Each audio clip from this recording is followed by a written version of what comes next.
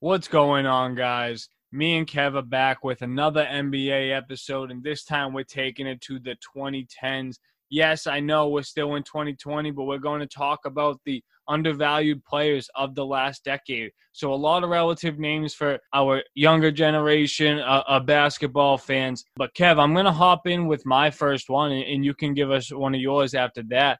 But someone that is still regarded as a very versatile player in the NBA today, I feel like he was very undervalued throughout the 2010s, and that's Al Horford. We just talked about in our overvalued players from the 2000s episode that Atlanta Hawks team that was very dangerous in the East throughout the late in the 2000s and the early 2010s. And I feel like Al Horford was a big reason for that. We obviously know that they had Joe Johnson, Josh Smith, Paul Millsap was there for a period of time as well. I just feel like he never really got the credit that was due to him, especially for being, a big guy that can shoot, was a great leader, and he can ball handle with a lot of the guards in the league. You know what I mean? When he was playing for the Celtics, he was bringing up the ball for us, depending on who was on the court and so on. So I just feel like Al Horford really never got the credit he was due. I agree. Definitely a versatile player. I think he's one of the only guys in the league that can guard, stretch forwards that,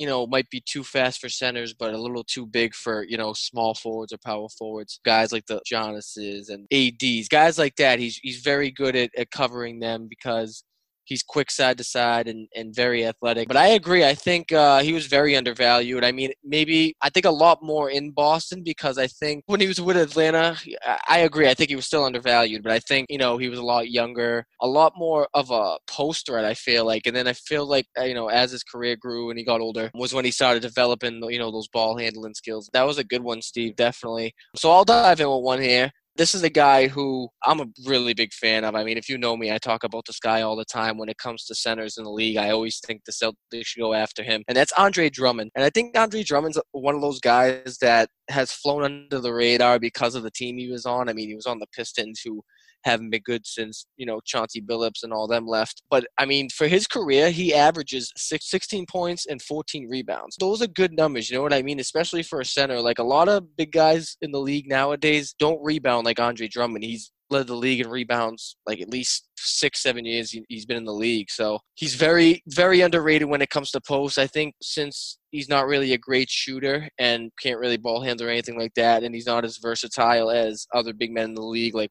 we said, Al Horford, Anthony Davis, guys like that he does get undervalued. But, I mean, if you have a team where you just need a post center to give you literally, like I said, like 15 and 10 every night, I mean, Andre Drummond's your guy, man. He's consistent. He's one of those guys that's literally 15 and 10 every single night. You can get that from him. No, for sure. And that's a good one.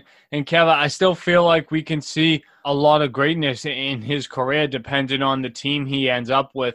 Obviously wasn't a favorable situation for him to be in Cleveland, but if he's trying to get paid, maybe that works out for him. But that's something that we'll see in the coming years. But I think Andre Drummond would be a great piece if it was a feasible situation for him to come to Boston.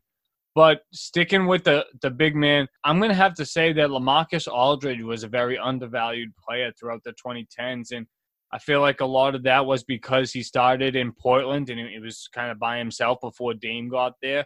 And, once Dame kind of grew into the star that he was, they shipped LaMarcus Aldridge and he went to go play for the Spurs. So I just think, with being on the Spurs, a lot of credit gets taken from the player because Popovich is there. And also it's going to be hard to follow in a guy like Tim Duncan's shoes. But, LaMarcus Aldridge was one of those first guys that was a really proficient stretch guy who can shoot the perimeter ball, who can shoot the mid-range, but could still post you up and give you the work. I remember LaMarcus Aldridge dropping at least 18 a night. And getting 12 rebounds and being a very important piece for his team throughout many seasons. Yeah, another one of my guys, LaMarcus Aldridge. Love the way he plays. I agree. I think he was valued. I think he never really caught a break because when he first came in the league, Brandon Roy was kind of up and coming with them. So I think, and then obviously, like you said, they got Dame after, the post Brandon Roy era. So I think he was always kind of viewed as like the second option in Portland. But no, I mean, in my personal opinion, like there was a few seasons where I personally thought LaMarcus Aldridge was one of the best big men in the league. So I definitely understand where you're coming from, calling him undervalued, because he definitely was never talked about in that regard. But I think a lot of people silently were thinking it just like I was. But like you, I'll stay on the big man talk too, because I got one more on my list, so might as well bang him out. And this is a guy, he's still in the league now, and he still is a good role player. But at the time, I think he was very undervalued, throughout his prime, and that's Serge Ibaka. Again, Serge Ibaka obviously started off on OKC, and it's hard to get the proper praise you deserve when you're playing with guys like James Harden and Kevin Durant and Russell Westbrook, and you're basically the default fourth option. But Serge Ibaka, I mean, he's very undervalued. He's consistent. He's athletic. He's another one kind of like a LaMarcus Aldridge. He can stretch it out. Wouldn't say he's as good as a shooter as LaMarcus Aldridge, but he can knock down that 18, 20, 22-footer. And he's another one who can put his back to the rim and give you the work. Or, I mean, even back in the day, he was dunking on everybody. I don't know if you remember early in his career, but he was literally a dunking machine. I think he might have dunked from the free throw line in the dunk contest, right? That was him. But yeah, very undervalued. Obviously, he's with Toronto now, and like I said, he's still a good role player. But I think just being on OKC with those guys really took away his shine that I think he could have gotten if he was on a little bit worse of a team. No, it definitely could. And Kev, I mean, Serge Ibaka isn't a guy that was just known, as an overall good 4 or 5 position wherever you put him. But he was also like a very, very good defender. He was arguably a top 5 defender, when he was on OKC. And to see how his game kind of evolved as his career went on, he got better at the things he needed to keep his career, relevant and very, I would say polished, because now he won a ring in Toronto last year with them. So I definitely like the Serge Ibaka pick. But Kev, another guy that was up there in Toronto to win that NBA Finals was Danny Green. And yeah, I get it, because Danny Green, doesn't start a lot of the time, but whatever team Danny Green's on, I feel like he's a very key piece, whether that was the Spurs, whether that was Toronto, now on the Lakers. I feel like he's a very coveted piece, and teams value what Danny Green can bring, a 3-and-D guy, Kev, like you would like to say. But I feel like he also makes players around him better, and just accepting a bench role a lot of the time and still being able to consistently play, 25, 30-plus minutes and be a very important player to a team, I think speaks wonders, and I think that's why he's kind of viewed as an undervalued player in my eyes. No, that's not a bad option. I mean, I think, honestly, 3-and-D guys in the NBA in general are kind of always undervalued. Was never quite sure why, but Danny Green's up there, one of the best of them. I mean, even when he was with San Antonio, what was it? I think it was a 2014 playoff run where he had that crazy record. He had 27 straight threes or something. He didn't miss. It was crazy. I remember watching it. But that's a great one. He, like you said, he's another guy that never really got the proper praise he deserved, whether it was because he was a 3-and-D guy or not. I think it was just another, I think it was kind of like I said with Serge Ibaka. I mean, he played on a Spurs team with Tim Duncan, Kawhi Leonard, Tony Parker, but you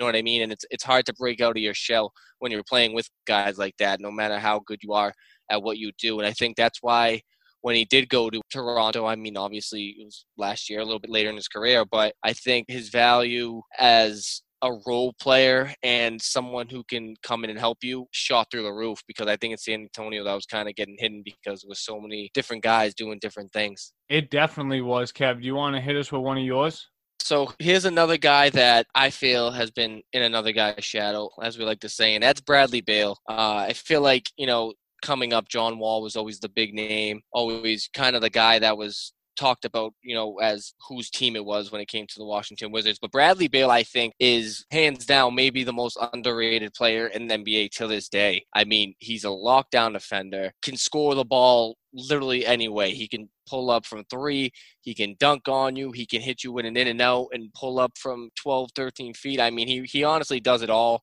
He's had his injuries too, but honestly in the NBA, who hasn't? But he's another guy who I think is just very undervalued. And I think he honestly deserves to be on a team that's a contender, because he's kind of like a Russell Westbrook. He brings intensity day in and day out. When he plays, it's never a night off. He's always going for 30 and 10 or whatever it is. So I think he's extremely underrated. Hopefully when John Wall gets back, they can go out and get another third option and then hopefully make a run at something. Because if not, Bradley Beal's got to get out of there ASAP. No, Kev, Bradley Beal is definitely a sleeper one for this list because I feel like this is a guy who people don't regard as a top 15, a top 20 player just in simple discussion.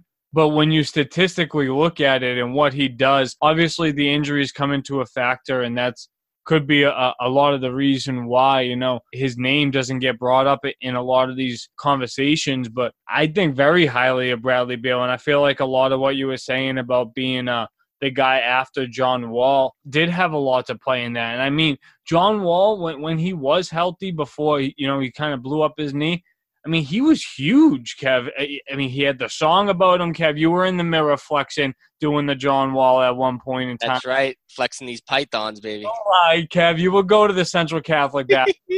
Check him out. but I definitely feel that. But I also think that Bradley Beal could still have his time to shine, still being a very young player. But, Kev, I have one more guy from that Toronto team last year that I still view as an undervalued guy. And this was someone who also played the majority of his career somewhere else, and that was with Memphis. And now we're talking Marc Gasol. This is another guy who I think revolutionized his game over the years from being a guy that was very dominant in the post and the mid-range. He kind of was always like an average shooter, but now I would say he's a consistent perimeter shooter, along with being a valued big man. I know there was always the discussion who's the better Gasol between Powell and Marc Gasol, but I think that debate is a lot harder now than it probably was 3 to 4 years ago.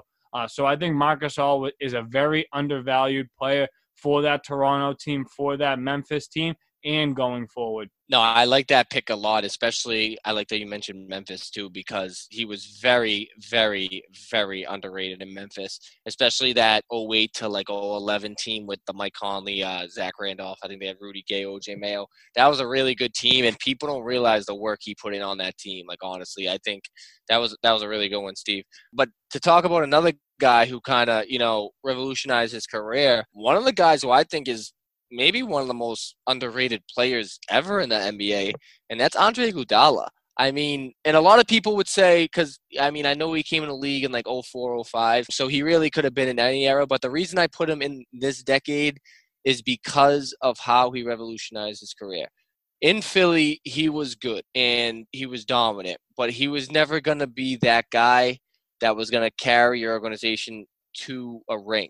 That's why I put him in this era, because when he left Philly and went to Golden State, that's, I think, even though he was a little bit older, I think skill-wise and IQ-wise and just veteranship, that when he was at his best, he won the Finals MVP, so that just goes to show. But especially when you win it on a team with Steph Curry and Klay Thompson and all those other guys. But I think Andre Iguodala is one of the most underrated players in NBA history. He's a two-way player, really added skill sets to his game as his career went on. He became a pretty decent shooter, which he couldn't shoot at all really throughout his career. Became a way better passer. He's another guy who, when Steph wasn't in, they'd have him bringing the ball up sometimes and stuff like that. And like I said, he was a very good defender. So he was kind of the complete package. I think he was a guy that just never really got – I think he could have been – a number 2 or 3 option on a team and won a championship, but I don't think he was ever going to be that guy that was going to win you one, as your number 1 option. But with that being said, I still believe he was underrated, even though I don't think he would ever be a number 1 option anyway.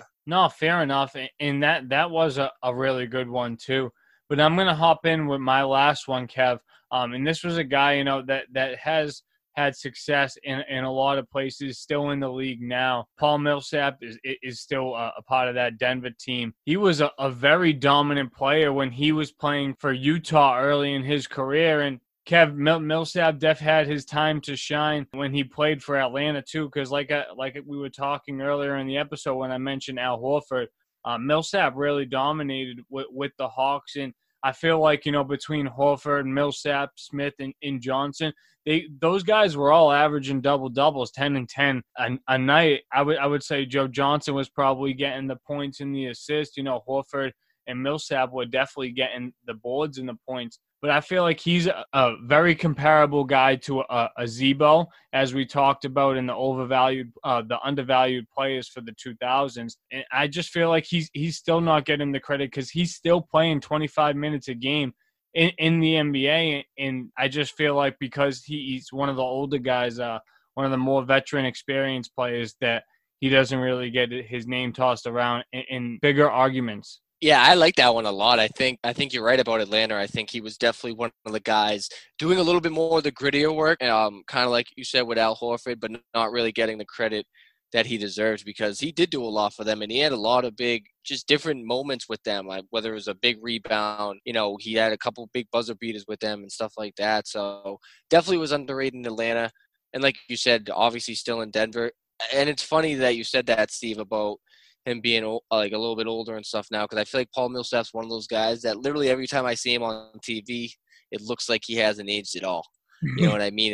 It literally looks like he's still in Atlanta in his rookie year. You know what I mean? He's still pretty athletic, can still dunk on people, and it's kind of crazy. I think he's becoming a little bit better shooter now in this point in his career. But that was definitely a good one, Steve, and I think that's one a lot of people don't think of, but really good. But to wrap up with my list, and this is a guy who I just feel so bad for what happened to him. So I'll just dive into it. It's DeMar DeRozan. I mean, I think what Toronto did to him was unbelievable, and I think that really took a toll on his career. I mean, I know it's only been 2 years since he hasn't been with them, but people forget there was that stretch in Toronto when DeMar DeRozan was there where was like a 3-4 year stretch where they were finishing first in the East every single year. That was with LeBron in the East, everything. And they were pushing 60 wins every single year. And DeMar DeRozan was the driving force behind that team. You know what I mean? Like, obviously, he had Kyle Lowry around him and other guys, but I mean, he really was the guy. I mean, I think one of the seasons he was in running for like MVP or the scoring title or something, one of his last years there. And I think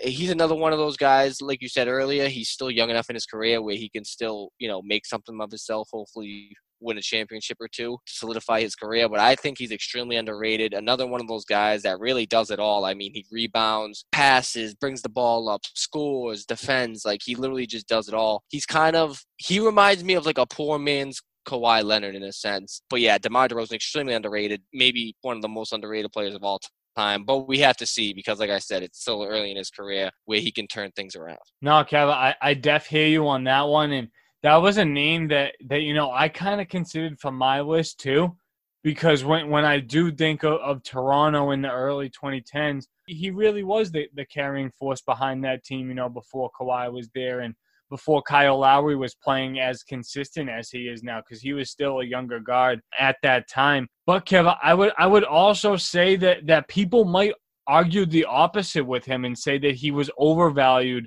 because, when he's with San Antonio now, like you don't really see a lot of that game translate over to the Spurs like it did with Toronto. And I know his career changed and the teams are very different. And I do think he was underrated because the way he carried himself and played that time period during Toronto. I just feel like that's a name that a lot of people would go back and forth with. But no, definitely. Yeah. I mean, I definitely see like what you mean about that. He hasn't really done anything in San Antonio, but like I said, I just feel like in Toronto, he was just so underrated. No, fair enough. All right, and guys, that wraps things up for our undervalued players throughout the 2010s. If you guys agree with the list, make sure to send us a message on Instagram or Facebook. Let us know what you think. Since the Sandbox, we out, guys. Peace.